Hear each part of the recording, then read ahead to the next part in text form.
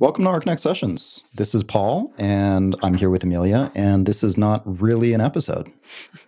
It's like a mini teaser episode. Yeah, we kind of decided at the last minute, all four of us, Amelia and I and Donna and Ken, we were all having incredibly busy weeks, so we decided that we were going to take a little break this week. And there's just been so much going on. We are so proud to be able to announce that also our sister site for competitions and events, Bustler, has a fancy new redesign. We've been working on this redesign for way longer than we would have ever imagined, but we think it's pretty polished and full of great content, and we're really excited about the room for it to grow. And actually, it is going to be related to next week's episode. Amelia, you're going to be at South by Southwest. Yes. So you're going to be out next week. So taking your place will be Alexander Walter. He has been very instrumental in the creation of Bustler and the day-to-day operations in Bustler. So he's going to come on and we're going to talk about architecture competitions and events and the kind of stuff that we cover on Bustler. And we're going to be joined also with Ken and Donna as usual.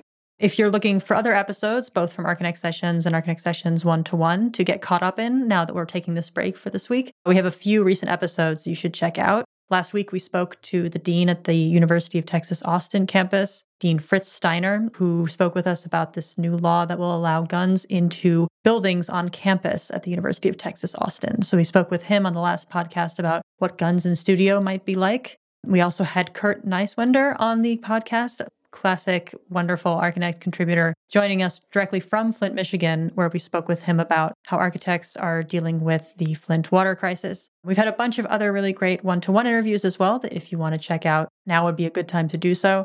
We had the head of the Architecture for Humanity offshoot, the Chapter Network, Garrett Jacobs, join us on episode 11 of One-to-One.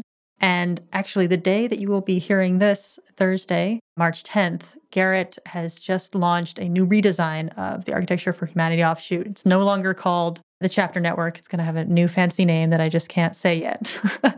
So check out that to get some more background on the Chapter Network and its new incarnation. And some other stuff recently from the podcast. Paul, what are some other episodes that we would encourage listeners to get the taste for? Well, I would recommend revisiting or listening for the first time to our episode with our friend Rebecca Howard on virtual reality. That episode was called Virtually Inevitable. We talk about VR, AR, kinds of fun IRL. stuff. IRL. Yeah. The episode was recorded IRL.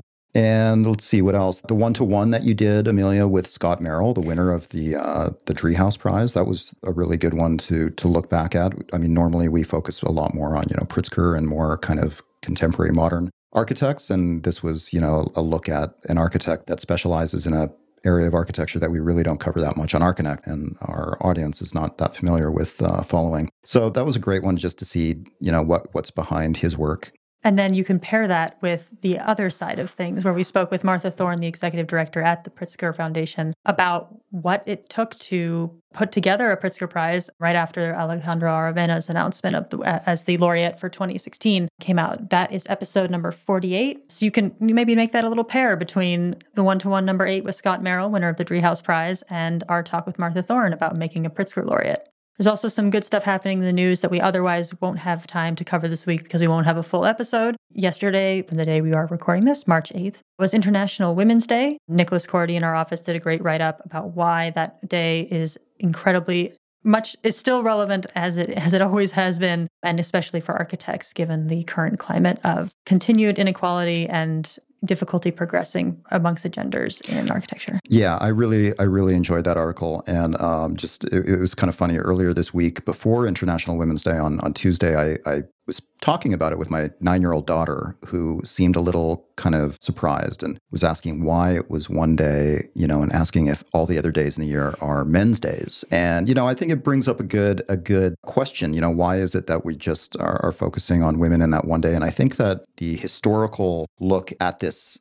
annual celebration that Nicholas covered in this piece really kind of answers that question. More than just a hashtag, basically. Yes.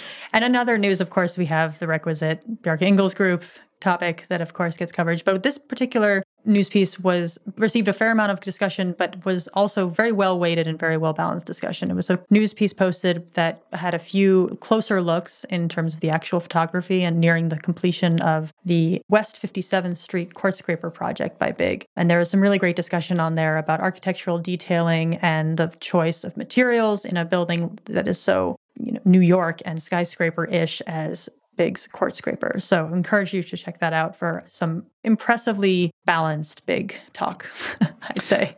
And one other thing that I'd like to recommend, which is actually not live yet, but it's going to be live on Thursday, the day that this comes out, is a piece that Amelia has written covering a recent talk between Hernan Diaz-Alonso, the director at SciArc, and Ray Cappy, the founder of SciArc. Really interesting piece that basically summarized Ray's look back at the founding of SciArc and really what his intentions were from the beginning, and kind of, just telling a little story about where the school came from.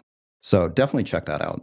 Yeah, that was a great talk to attend, and it was really fascinating to see just how much SciArc has both changed and stayed the same between the two directors' times running the school. Of course, it's also March, so there are a lot of discussions going on the forum and across Archinect about the acceptance or not acceptance to architecture school applications, so-called commiseration season. So join the talks if you're already in the throes of that, and we will commiserate along with you. Yeah, I consider it the biggest group therapy session for anxious prospective students in the architecture world.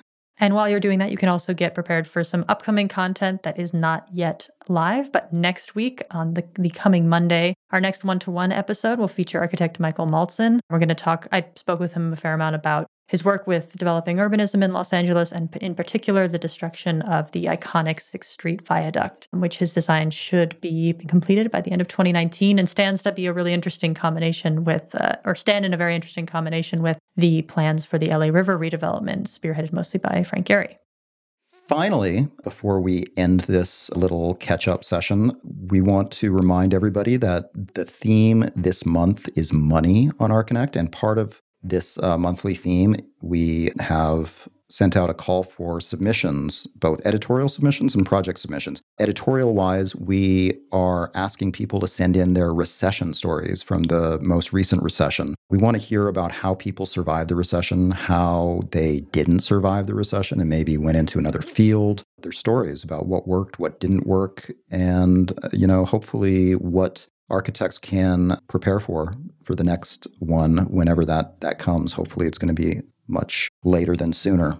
And then for projects, we're looking for projects that were completed with a very limited budget. And we've already received some really interesting ones. We'll be sharing those on Archinect shortly, so watch out for those. And the deadline to submit those is going to be midnight, as in 11:59 p.m. on March 20th. That's a Sunday, and that time is in Pacific Standard. Sorry, East Coasters, but I guess it actually good for you, East Coasters. You get 3 extra hours by us rooting this in Los Angeles. So the deadline for the open call for submissions for our Money March editorial theme is 11:59 p.m. on Sunday, March 20th in Pacific time. All right. Well, it's been less than 12 minutes. That's a little shorter than our normal episode. Yeah, much shorter. Sure. But, with our original plan to make it 2 to 3 minutes, we're still kind of having a hard time keeping it. This is the best Super Bowl ad ever. Yes. All right. Well, thank you for joining us with this little in-between session. And we look forward to bringing you a brand new episode next week on competitions. Until next week.